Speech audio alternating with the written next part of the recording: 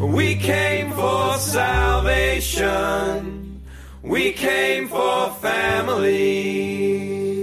We came for all that's good. That's how we'll walk away. Aloha to the Layman's Lounge podcast, which is a ministry of thelaymanslounge.com.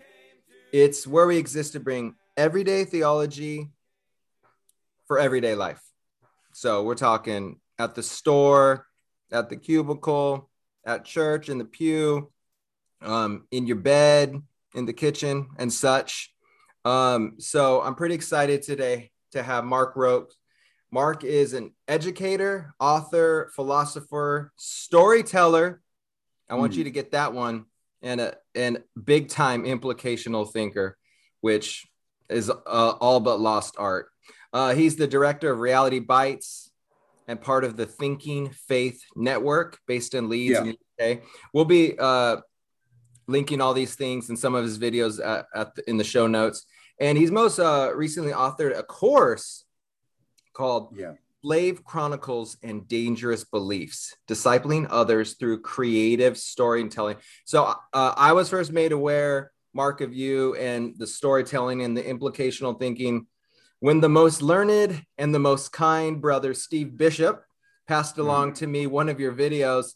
And at first I was like, oh, like evangelism? Oh, I'm so weary about evangelism and programs because I like to just speak from the overflow of my heart, but I'm not sure how effective it is. And anyway, so when I used to read books like that all the time, but I don't know, there's a disconnect. So, but when I started hearing it, I was getting stirred. And then, so I sat on those videos a few days as when Steve sent them to me. And then I was reading an article from Craig Bartholomew from their new magazine that's part of KLC, the Kirby Lane Center, which we'll also link. And he actually referenced you in there. He said, this is what Craig said: "I'm most grateful that in our circles we have someone like Mark, who has developed the Kuyperian tradition creatively in relation to evangelism. We must never lose sight of this. The breadth of the gospel that the Kuyperian tradition opens up is truly good news. Evangelion, and it needs to be sounded forth continually." End quote. So, Brother Mark, can you please tell us a bit about yourself, your background, and your faith? Well, thanks, Jason. It's really fantastic to be able to talk to some of your listeners in Hawaii. I grew up in England, and I grew up in a non-Christian family. My father was a big fan of Bertrand Russell, who is a famous English philosopher, who was a famous atheist. And so for me, I had no background in the Christian faith. But when I went to university to study French and German, which had been my passion, I had some quite amazing experiences of Christ. And when I was studying philosophy, actually, and these experiences persuaded me that I should stop being an atheist and start to believe in Jesus. So, because I was studying philosophy, I was so excited when I met someone called Richard Russell, who is also a very good friend of Steve Bishop, who told me that you can actually do philosophy in a Christian way. And this came as a great surprise to me, because I do love philosophy and I love studying it. And he told me about reformational philosophy that we associate with Kuyper and Doyeweerd. But I've taken on those ideas very much in my own English way. And I want to use those ideas to teach people about God, but also to communicate the Christian faith in as interesting a way as I can. And so one of my great passions is, how do we have good conversations about God in a very secular world? England is quite different from North America in many ways. But I think we live in a very secular world. In Yorkshire, where I live, the north of England, I think only something like 3% of people attend church, Jason.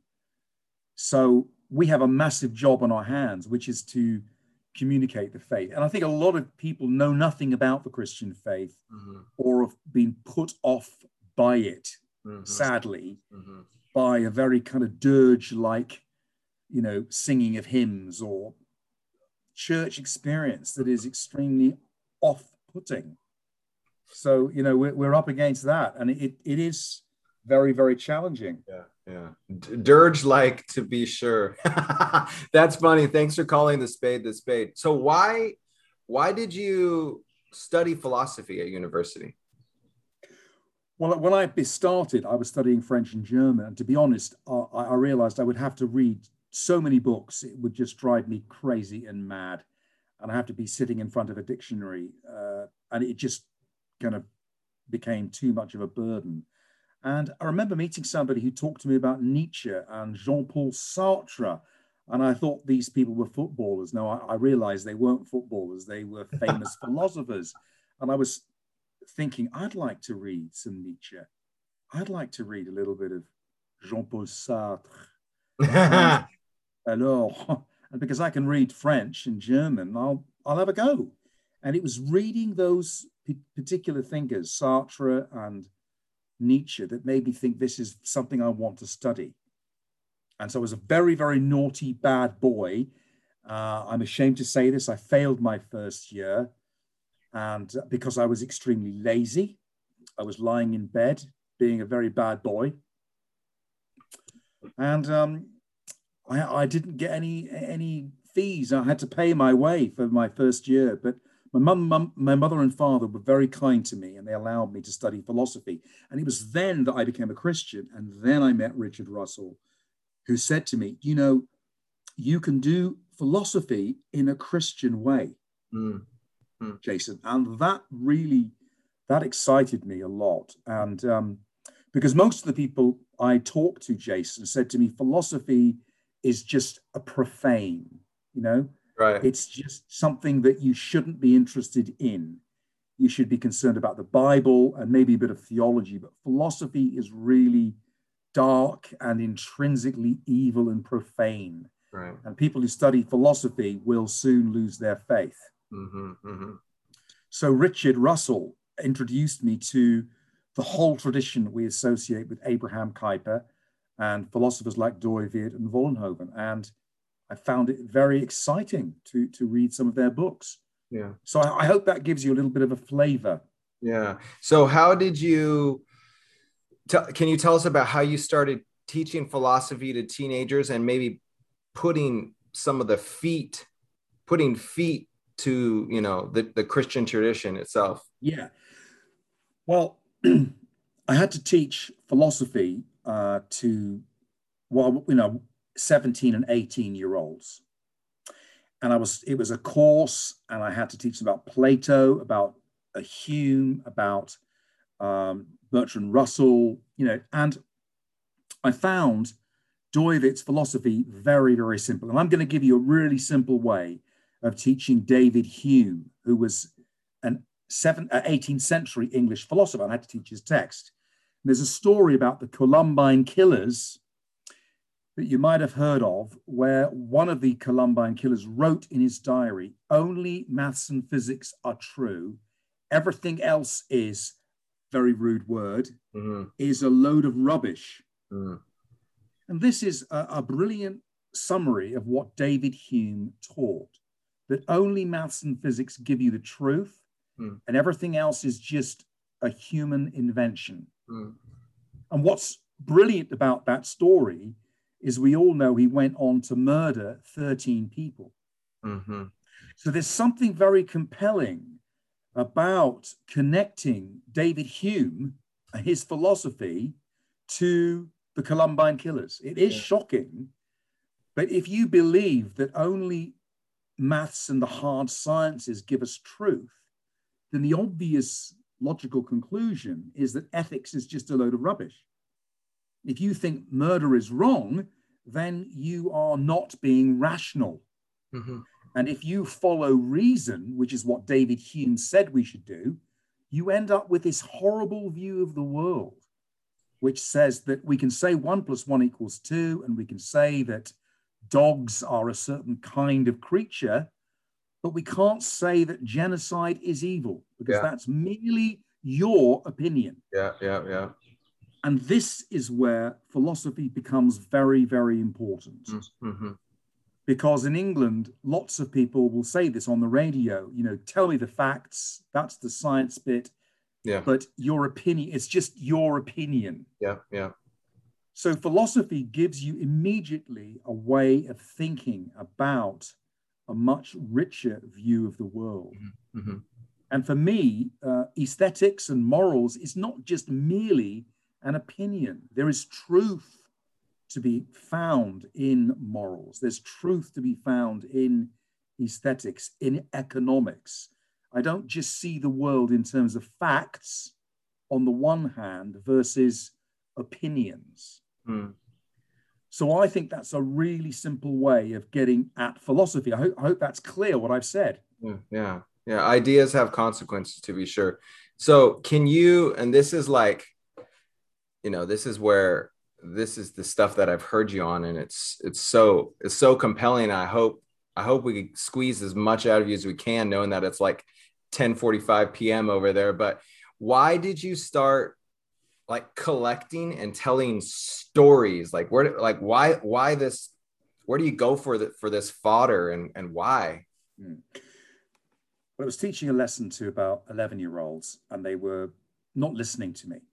And so I told them a story about an American woman called Hetty Green, who was the meanest woman ever to have lived, according to the Guinness Book of Records. But she was so mean that she wouldn't spend any money on the electric bill. And so she smelt terrible. She had terrible body odor. She stunk like a skunk, even though she was worth millions and millions of pounds. And the stories about her son borrowed a toboggan or a sledge, I don't know what you call it in North America, and he went downhill, broke his leg, and she dragged him to the Paupers Hospital in New York because she didn't want to pay any medical fees. And the director of the hospital recognized her as the wealthiest woman in America and said, "I'm sorry, you can't come here." Sorry. Thank you for the American accent. Sorry, I apologize. I'll speak in a much more proper British accent from now on. But please weave in an American accent as much as you can. That's the highlight of my day. Well, it wasn't very good, was it? But the point about the story is that her son ended up having his leg amputated. And it was all to do with her meanness. And then I asked the class, what did she serve? What was her God? And we had such a brilliant conversation simply about what we would call idolatry, making money into your God. And so from that little story, I was able to teach them a great deal about the idea of what is an idol? What is a false God? And I think that's a really interesting way of talking about faith, that when you have a God, you sacrifice to it. I talk about Julius Caesar, who boasted, the famous general of Rome, he boasted that he had killed. He was responsible for killing 1,000,000 people in Gaul, France, and enslaving 1,000,000 others. And quite literally, Julius Caesar could make huge amounts of money by selling slaves after a battle. And he could get his slaves to put the bags of gold under his bed. And that's just a little vignette of saying, what was his faith? What did he serve? What was his worldview? I mean, I wouldn't use that with a teenager, but I'm trying to get them to think about these hidden beliefs that shape people like Julius Caesar, that shape a woman like Hetty Green. And when Hetty Green died, funnily enough, she was worth $200 million. That was in 1916. Wow. And yet she was so mean, constantly doing things that reflected her faith in money. Money was everything. She was a penny pincher. And so what excited me, Jason, was that these young people were listening to every word. And when I told them how she died, that she was sipping a cup of tea and she spat it out and said to her friend, "This tea is horrible because it's full of the expensive full cream milk. Your maid is ruining you. She should be buying the cheap milk. And she had a stroke on the spot. And it's funny, isn't it? It's true. But you see, that's what gets young people's attention. Yeah. Yeah. And if I was to start telling them all about theology and yes, this and that, theology. Oh yes, let me tell you about this theory. No one would listen, right? You're so true. And the other story I think is if you want to share your faith. I was sharing my faith with a builder, and lovely man, and he said to me, Mark, you've got such a wonderful voice. I said, I thank you so much. And I was a bit rude about people in other parts of the world. I said, yes, I speak the Queen's English. and my friend is from Iran, and he said, oh, you speak such beautiful English. It's a pleasure to listen to you. And I said, I want to tell you a story, young Jalal. I said, have you heard about this naked man, a fakir, who was living on a bed of nails? And Jalal, he put his hammer down, He said, what are you talking about? I want to tell you about this man. He was living on a bed of nails. Why do you think he was living on a bed of nails? And he said to me, I don't know. Right behind me was another lad listening into the conversation. He was listening to every word. And I said, let me tell you what my cousin Bill would say. My cousin Bill would say, this man is a nutter. He should basically get off the bed of nails and go and buy a proper bed and buy a motorbike because he's a fool. And then another friend of mine would say, whatever works for you. If you want to lie on a bed of nails, oh, I so respect you. And the third view is you should lie on a bed of nails because the only way to find God is to torture your body. And then I said to Jalal, would you like me to tell you what the Bible says? And he said, yes, I'd love to hear. So the scriptures tells us that this man is a fool because he can never earn his way into God's kingdom. It's only when you believe in Christ that he was nailed on a cross so that you don't have to live on a bed of nails. And he was listening to every word I said. And at the end of it, he said, I still think you've got a lovely voice. But the point I'm making is that it's not about having a lovely voice. That's an intriguing story, isn't it? Yeah. And I also told him that one of the most famous missionaries who ever lived was called Sundar Singh. And he was an Indian Sikh who had a very powerful experience of Jesus. And he went to be a missionary in Tibet. And he was the man who spoke to this naked fakir. And he said to him, I want to tell you about Jesus, what he's done for you, what he's done for me. And he told him how he had made a vow that he was going to kill himself if God didn't reveal himself to him. And that very night, when he was going to kill himself, Jesus appeared to him in a dream and said, I am Jesus who died for you. Wow. And Sundar said, no. I won't believe in anyone. I won't believe in Jesus. I'll believe in it. But then Jesus said, you were seeking me. And because of this incredible experience, he then became a missionary, a wonderful missionary. And I told this to Jalal, and he was listening because it's the story that is gripping. Yeah. Just did you get the idea? Oh yeah, no, I got it. It's so good. I want more stories, and I'm like, I want some rat stories. I want some, but we'll get it. So you've got this unusual approach to evangelism. So is it like, in that context, you did like a one-on-one, and other times you're sharing at schools that are like not Christian schools? Can you give us your unusual approach? Yeah. Well, what I do is I find stories that people find intriguing. I find stories that are fascinating. So I've got one story about a mafia hitman. And I do this in schools to non-Christian young people, and they love it because I basically tell them about a man called the Beast, and they loved the nicknames. And the Beast was responsible for ordering the execution of more than 1,000 people. Mm. And even the mafia found him very dark, because he actually ordered the execution of innocent women and children. Mm. And his story is so fascinating because it raises the issue of what is evil, right? And so what I do is I talk them through 5 different ways of looking at evil. And because I've earthed it in the life of the Beast and then the Pig, who was another mafiosi, who basically served the Beast. The Pig served the Beast and created mayhem in Sicily. Mm-hmm. And these stories are very, very intriguing, because the question is, what is evil?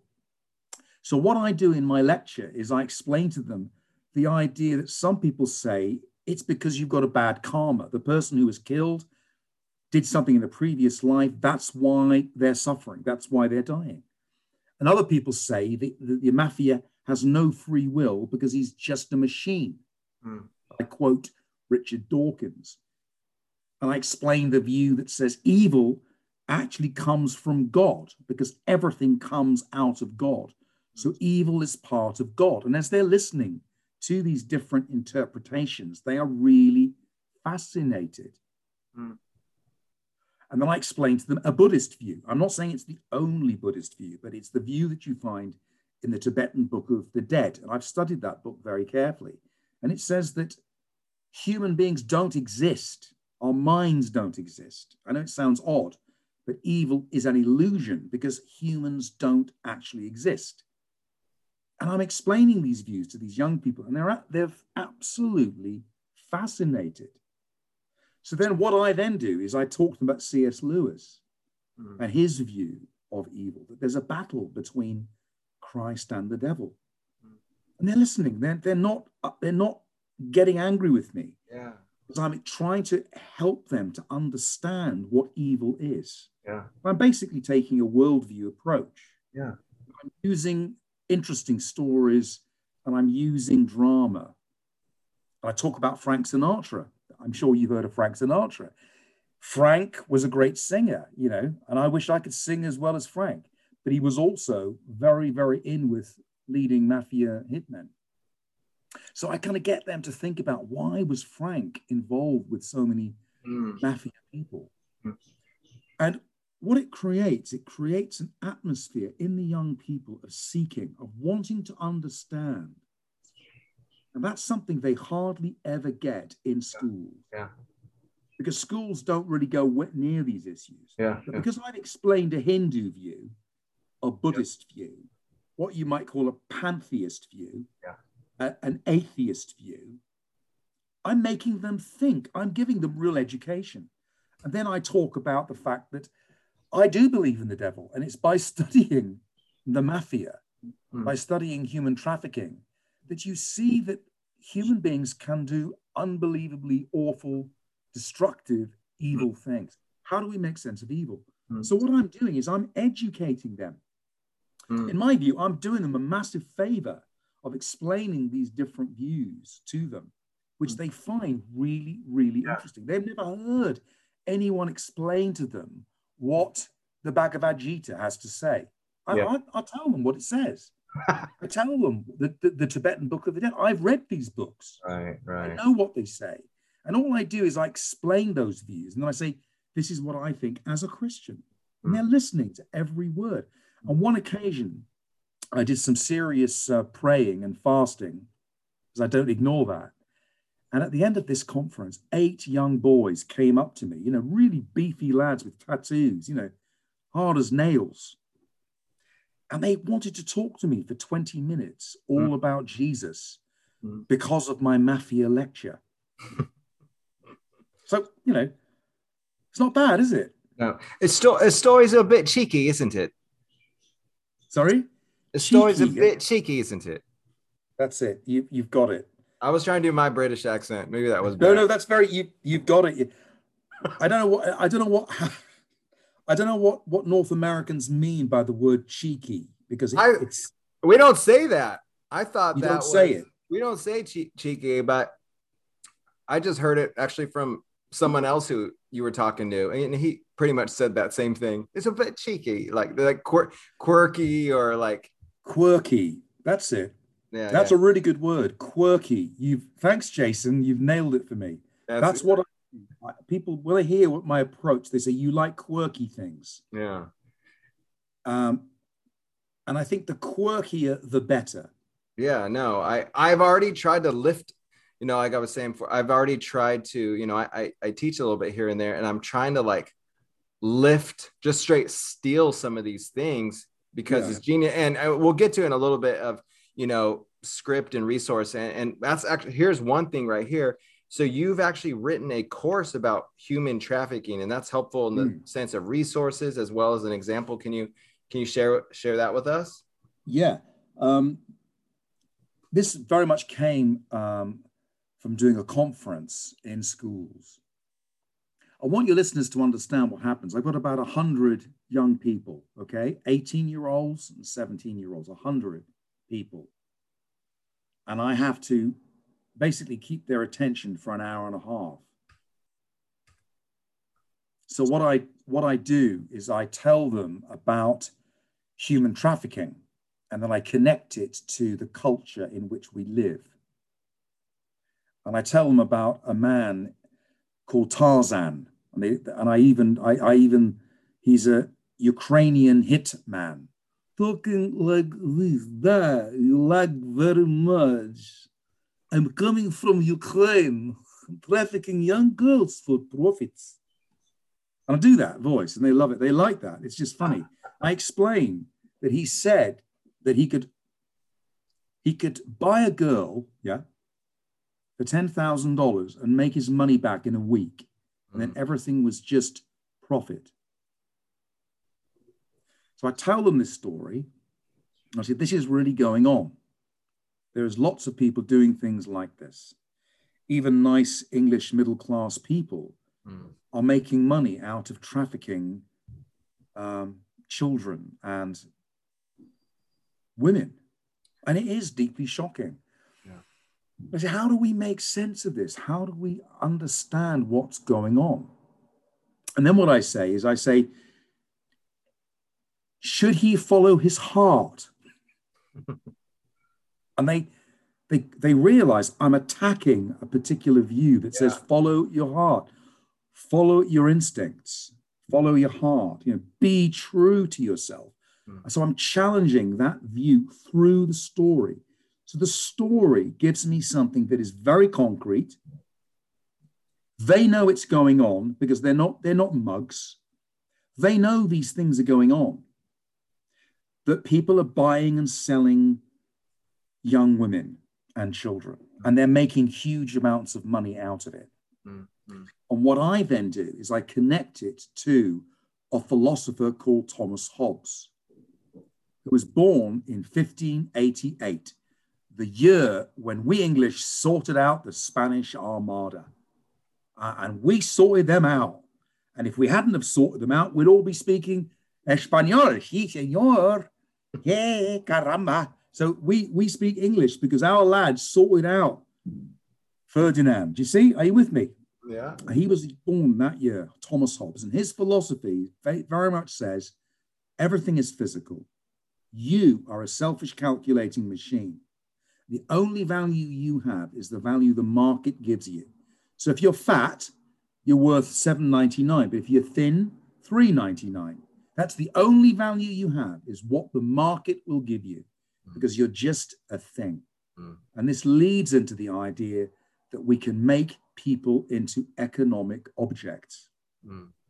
So it's very simple. I explain that view to them. And then I show them how this view influences ordinary people, not just the human traffickers. But, I give an example of a woman who spent £500,000, that's $1 million, on plastic surgery for herself. And I say she's living in this story where everything is about money, everything is about, understanding everything in terms of the physical and money. And they really get this. And I talk about how big football clubs turn football players into commodities. And so I say to them, I want you to understand this mindset, this way of looking at the world, because it's incredibly influential all over the world. Mm-hmm. There are people in the third world who are in factories treated as if they're just things by the factory owners. Mm-hmm. And I want to talk to you about human trafficking, and they're really listening. Mm-hmm. And I just do the same thing. I look at it from different angles. Mm-hmm. And they're really fascinated. Mm-hmm. And it's because what I'm doing is I'm educating them about the worldviews through the stories. I don't begin with the worldview. I always begin with the concrete story. So good. It's much more interesting, you know. Sorry, Jason. No, it's fine. There's like a 2-second delay, so that's why you might think I'm talking over you. But why? So why do you go out? Why do you go out on the streets of Leeds and talk to non-Christian students? Well, it's because I've found that because I've got so many good stories in the locker. What that means in England is I've got stories just at the tip of my fingers. I go out there to serve hot chocolate and tea and coffee and sandwiches, and students come out of what we call a pub where they've been drinking, and they're very friendly. And they come and talk to me. And I just use my stories. And the story that I use with lots of the students is the island where they worship the Duke of Edinburgh. And it's an extremely funny story about these islanders about 1,000 miles west of Australia, where they actually worship His Royal Highness, the Prince Philip, who sadly died a few months ago. But they can't believe this. And I just say, what do you think about worshipping His Royal Highness Prince Philip?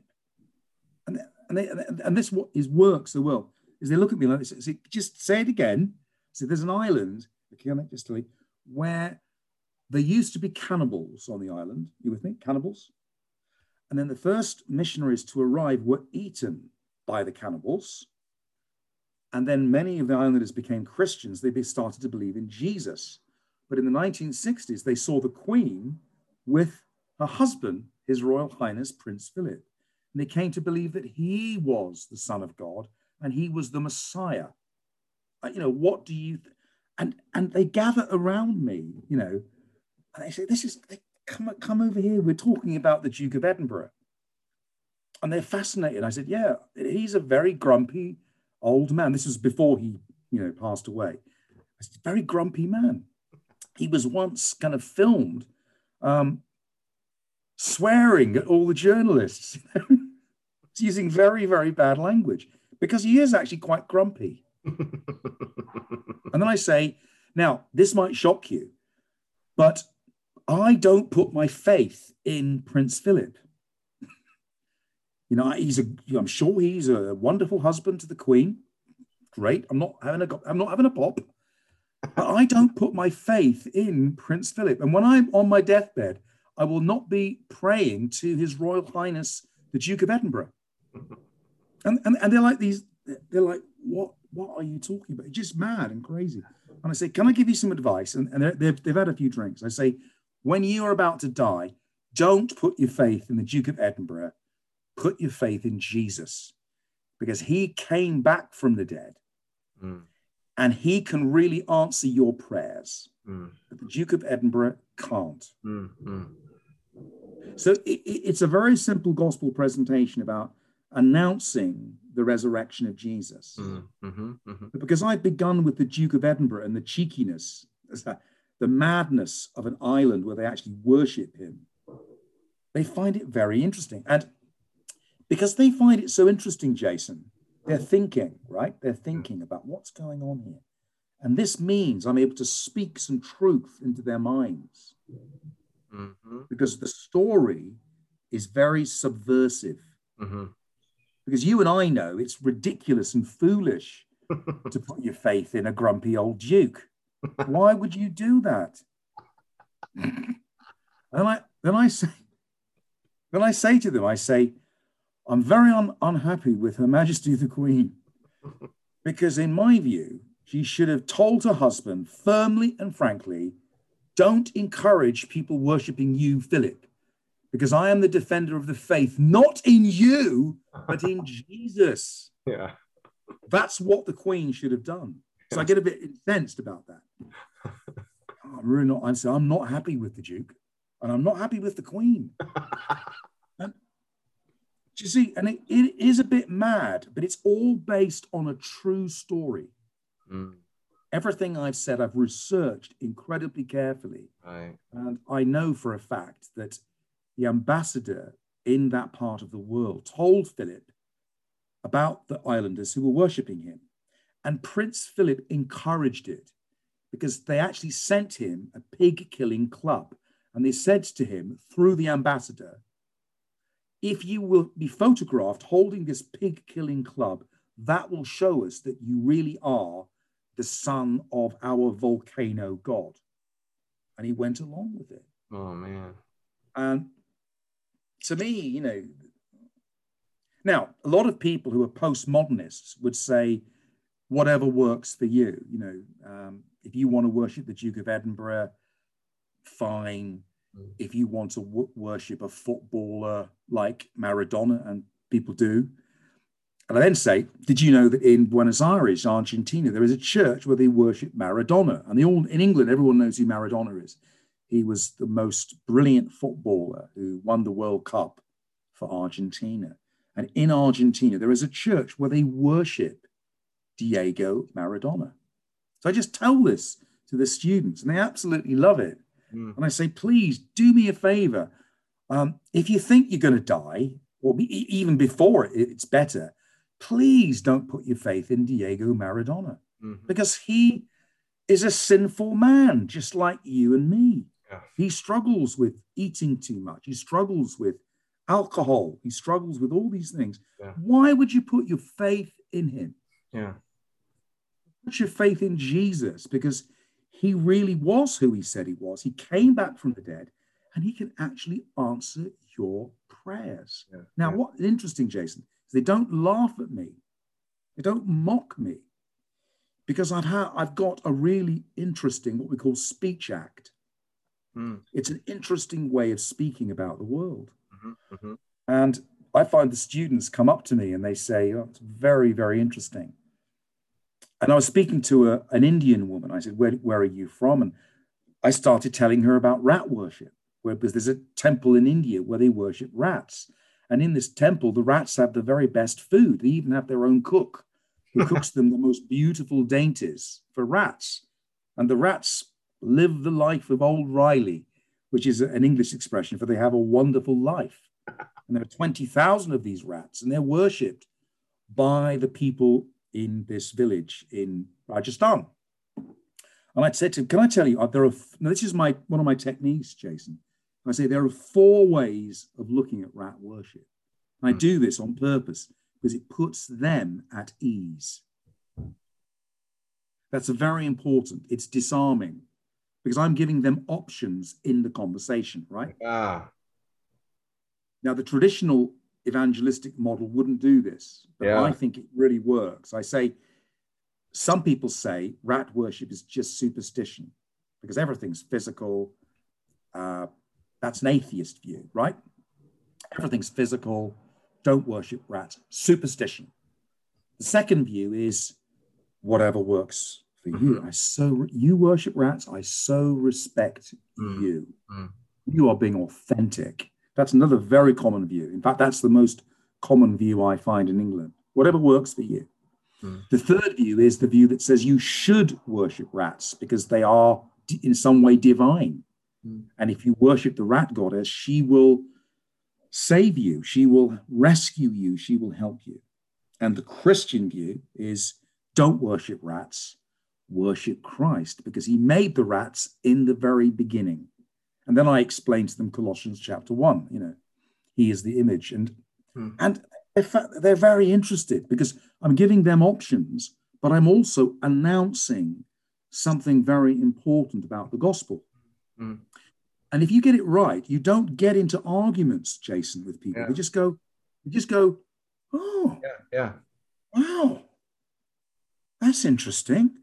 I've never thought about this. Yeah. You see, Yeah. I don't get them going, oh, you're religious. I say, just go. And sometimes they say, can you go over those views again? Can you explain to me those views again? Like, do it slightly differently. Mm. And people go, wow, it's amazing. And I say, yeah, well, you've got to understand that there are places in the world where people worship crocodiles. And there are places in the world where they worship rats, cobras. And there are places in the world where they worship a very famous cricketer called Sachin Tendulkar. People worship many, many different things. And I think it's really important that we talk about this. What do we worship? Now, I then say to them, the biggest god today in our culture is money. Money. It's not the only god, but it's a powerful god. And, I can tell you thousands of people who worship money, who exchange God for money.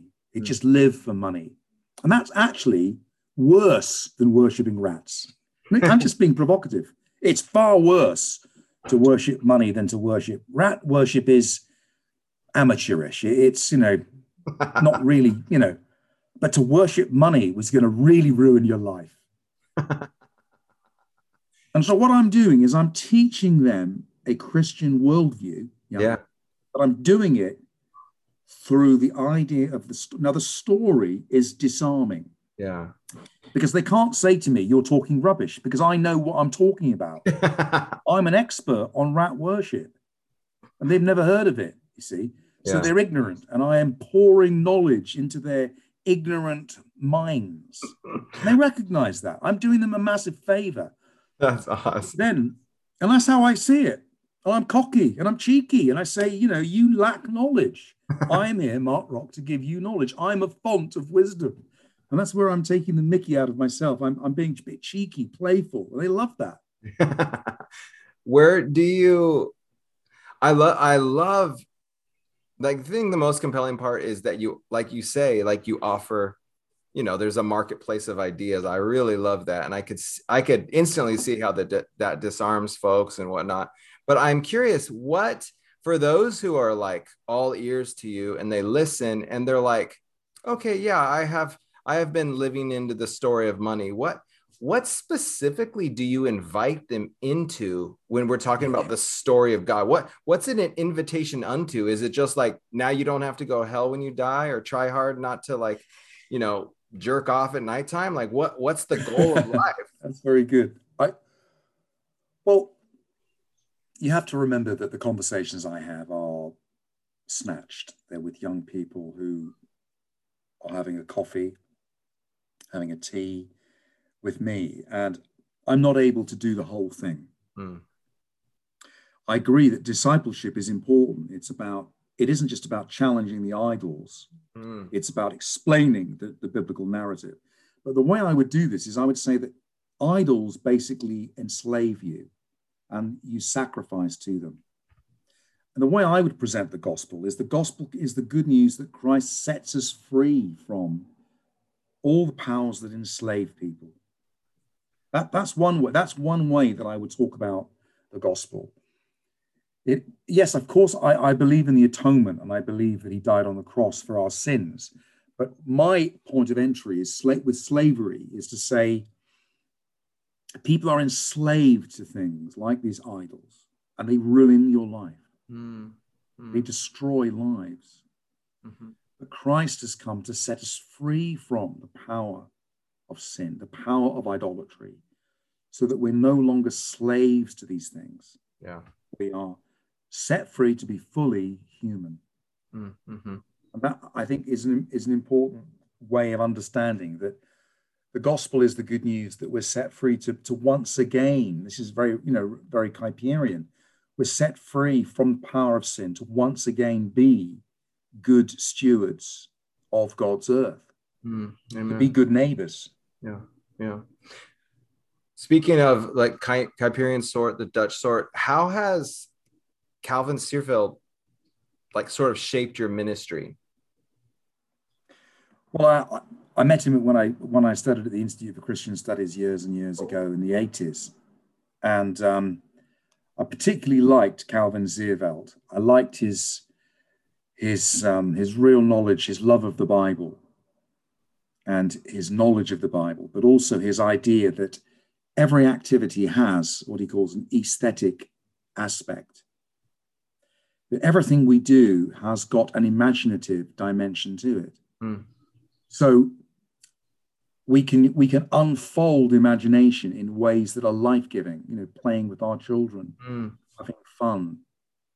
And that the aesthetic is part of God's shalom, God's kingdom of justice and peace. That the aesthetic is the imaginative, and it gives us joy. It gives us a sense of fun. Yeah. So when I say, I'm going to be saying in a sermon about how I used to have a wheelbarrow, and we used to go and play with my cousins in the woods with the rhododendrons in our wheelbarrow. And we had a wonderful time of just playing and having fun. And that's an aspect. Playing is an aspect of being human. Mm. And God, there's a wonderful verse in Zechariah that talks about the young boys and girls playing in the streets of Jerusalem. And it's an image of shalom, but there's a sense of them playing, having fun. And that's an important aspect of the creation. Amen. Now, some traditions can eliminate this aesthetic and imaginative dimension. Yeah. Augustine, I'm not saying he was universally wrong. He said some good things. But in one of his earliest works, he says, I desire God and the soul, nothing else, nothing whatsoever. Mm. And that is stripped away the whole idea of a good creation. Yeah. And what Zeerveld helped me to understand is that everything has an aesthetic dimension. Mm. So teaching can have an imaginative dimension. Mm. Evangelism can have an aesthetic dimension. And he has a way of defining the aesthetic. I think he changed, but he said it's allusivity. It's where you are referring to lots of different things. There's a richness about when you are being aesthetic. Mm-hmm. And so I've wanted to integrate what he has said about the aesthetic aspect, which is one of these different irreducible aspects that Doivre talks about. Mm-hmm. And I think he's right to say it's a vital dimension of good teaching, of good communication. Mm-hmm. So when I'm on the streets, I want to embrace in the right way the aesthetic. Many traditional evangelists don't do that. They just get out the Bible and they kind of talk at people. Yep. Yeah. And it has no aesthetic richness. Wow. Whereas what Zeerveld has helped me to see, and I'm so grateful to him, is that everything we do, where the way we interrelate with our wives and husbands, with our friends, playing cards, everything has this aesthetic dimension. And if we are obedient to God, we will serve him faithfully in the imaginative. Yeah. Now, I think it's because evangelism has been denuded of a good backing in a good creation theology that it's become so awful and frankly incredibly embarrassing. Yeah. And it is because the bad theology of snatching you off to heaven impacts the way people do evangelism. Yeah. And what in England it does, it turns everybody off doing evangelism. Mm-hmm. Because they somehow think, Jason, to be an evangelist, you have to basically strip away all the things that you enjoy, that are fun. Yeah. You have to get rid of that. Yeah, exactly. To be reductionist. Yeah. And a lot of evangelism can be very, very reductionist. Mm-hmm. Mm-hmm. Mm-hmm. And that's where Doivre is incredibly helpful, because Doivre gives you a way of spotting the reductionism. Mm-hmm. Mm-hmm. Mm-hmm. So there was a very famous poet called Charles Baudelaire, a French poet, and he reduced everything to the aesthetic. He was a dandy, and he was a wonderful poet, but he saw everything in terms of art. Art is beautiful, art is wonderful, and that's a reductionism to the aesthetic. Mm. But then you get people in business who get rid of the aesthetic And what Zeervelt taught me is that you shouldn't overplay the aesthetic, nor should you devalue the aesthetic. It has its place. It's good. But it has to be integrated with other aspects, the ethical, the economic, the lingual. I found this incredibly helpful because it gave me the freedom to do mission in a much more enjoyable way. Yeah. And when you get it right, you actually enjoy it, because if you got that story.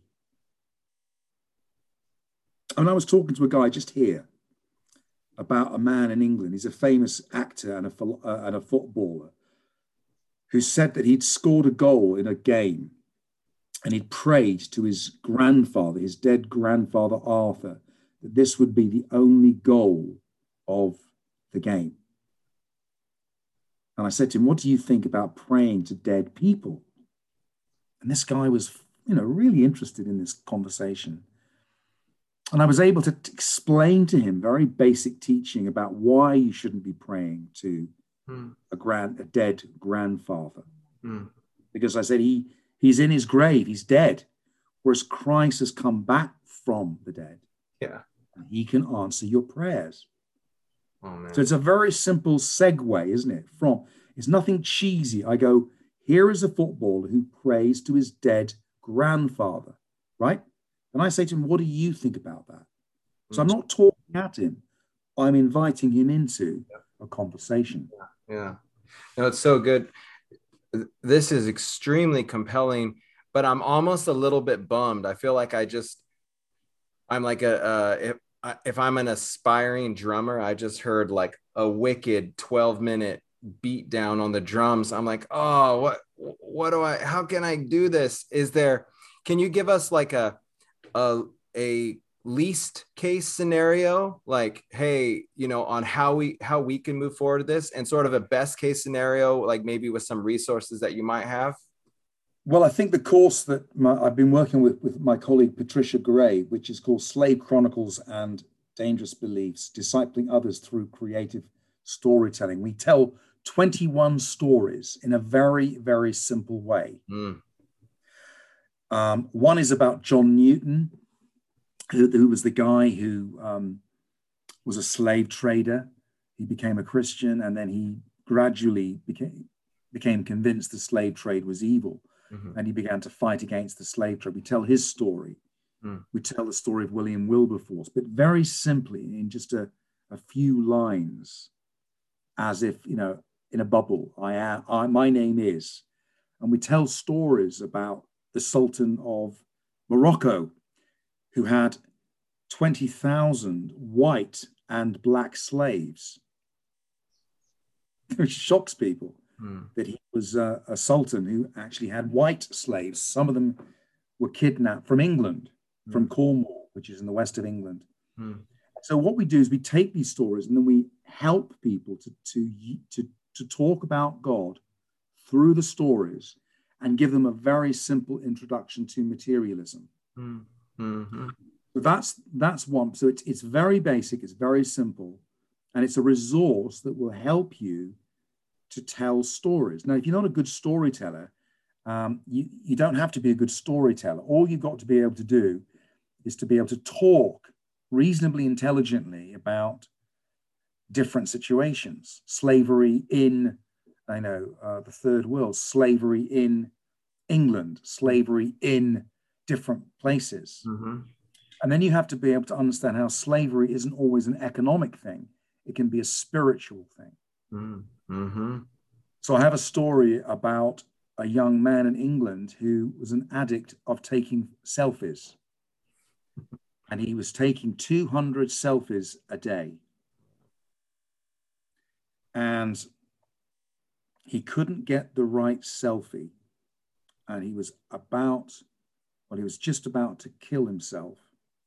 And his mother found him. And he's the first person to be called a selfie addict in England. That's a very, very intriguing story. Yeah. But what you have to train people to do is to see what is the idolatry. And what it is a very simple idea. It's about the cult of physical perfection. Mm-hmm. Mm-hmm. A very simple idea that he wanted to look perfect. And this is a kind of idolatry because he was on the point of actually committing suicide because he didn't think he looked perfect. Right. This is a fruit of living in a consumerist society. So it's having that story and being able to talk intelligently about that story. That's what makes you good at witnessing. Mm-hmm. Mm-hmm. So to make this very earth it for you, I was speaking on the streets and 4 people came up to me, 3 old people and a young man. We got talking. And I told them a similar story about a girl in Bradford, which is very near to Leeds, who killed herself because she thought she was fat and ugly. And these 4 people were really interested in this. They wanted to talk about it. So what I then did is I explained to them the worldview dimension, which is the idea of materialism, the consumerism. And they really wanted to talk about this. I said, we have to connect this to famous people in our society. A woman called Cheryl Cole, who's well known in England, spends £1,000 a day on looking perfect. She spends huge amounts of money on absolutely being perfect, and yet she's depressed because her legs aren't perfect. This is the cult of physical perfection. It's a part of the consumerist worldview. It's a part of materialism. Anyway, I told them this. Half an hour later, they came back and they said, can we carry on this conversation? You see? Because what I've done is I've given them real insight about our culture. It isn't about religious things. It's about our world, what's happening to young people. So the skill is having the story in the locker and then just being able to intelligently talk about it. Yeah. Gives you tremendous, natural conversation. And what you find if you get good at this is people don't sneer. They go, well, this is fascinating. Why hasn't no one ever told me this? Yeah. Yeah. And I say, you've got to understand it's a religion. These people have you heard of the goddess Venus? Very simple. We all know who she is. She was the ancient goddess of beauty and sex. And I say people used to worship Venus in ancient Rome. People still worship her today. Cult of physical perfection. Yeah. And it ruins so many lives, destroys countless lives. Whereas the gospel says that don't be obsessed by selfies. Don't be obsessed by how perfect you are. Accept yourself, that you're made in God's image. And it segues in from the critique of the culture. Yes. And that's what I think we have to do. Learn how to expose the culture. Expose the culture. And in England and the United States, we are dealing with, by and large, with a very consumerist worldview. And everything is about consuming. And I say sometimes to people, nowadays people consume beliefs in the way they consume popcorn and beer. Everything is there to be consumed, even beliefs. I give an example of a girl who was speaking to my daughter years ago who said to my daughter, do you know, Hannah, I believe in reincarnation a bit. I believe in reincarnation a bit. It's like she's toying, isn't she, with this belief. It's like, oh, it's amusing. It entertains me. Yeah. This is one of the spirits of postmodernism. Wow. And it's a very simple idea, isn't it?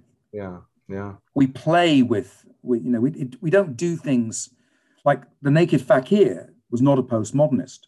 He was serious about his belief in reincarnation. He didn't want to come back as a rodent or a shrimp. He wants to come back. Well, he wanted to find moksha. Yeah, that's not postmodernist. Whereas the little girl who says, I think I believe in reincarnation a bit. you see what it is? Yeah. It's a very, very disturbing feature of our culture, Mm-hmm. where everything is to be consumed. And then I talk about people. Did you know that in human trafficking, people consume people? They buy and sell people. Why are they doing this? Let me tell you about Thomas Hobbes. See? Mm-hmm. Explain. Thomas Hobbes is very simple to understand. Right. You're just a machine. You have no value. If you're fat, $6.99. If you're thin, $2. You're only worth $2 if you're thin. If you're fat like me, $10 you'll get for me, because you have no value apart from what the market says you have. Yeah. What is it? Where does this go to? Human trafficking. So then I'm able to say to people, I know a man in West Bengal who claims to have sold thousands of young girls. And he also admits to having murdered 400 girls when they tried to escape from him. And he has no problems with the police. Why? Because he bribes them. And in the sermon I'm working on, I say, let's imagine that he turns away from this and repents. How would that change the world?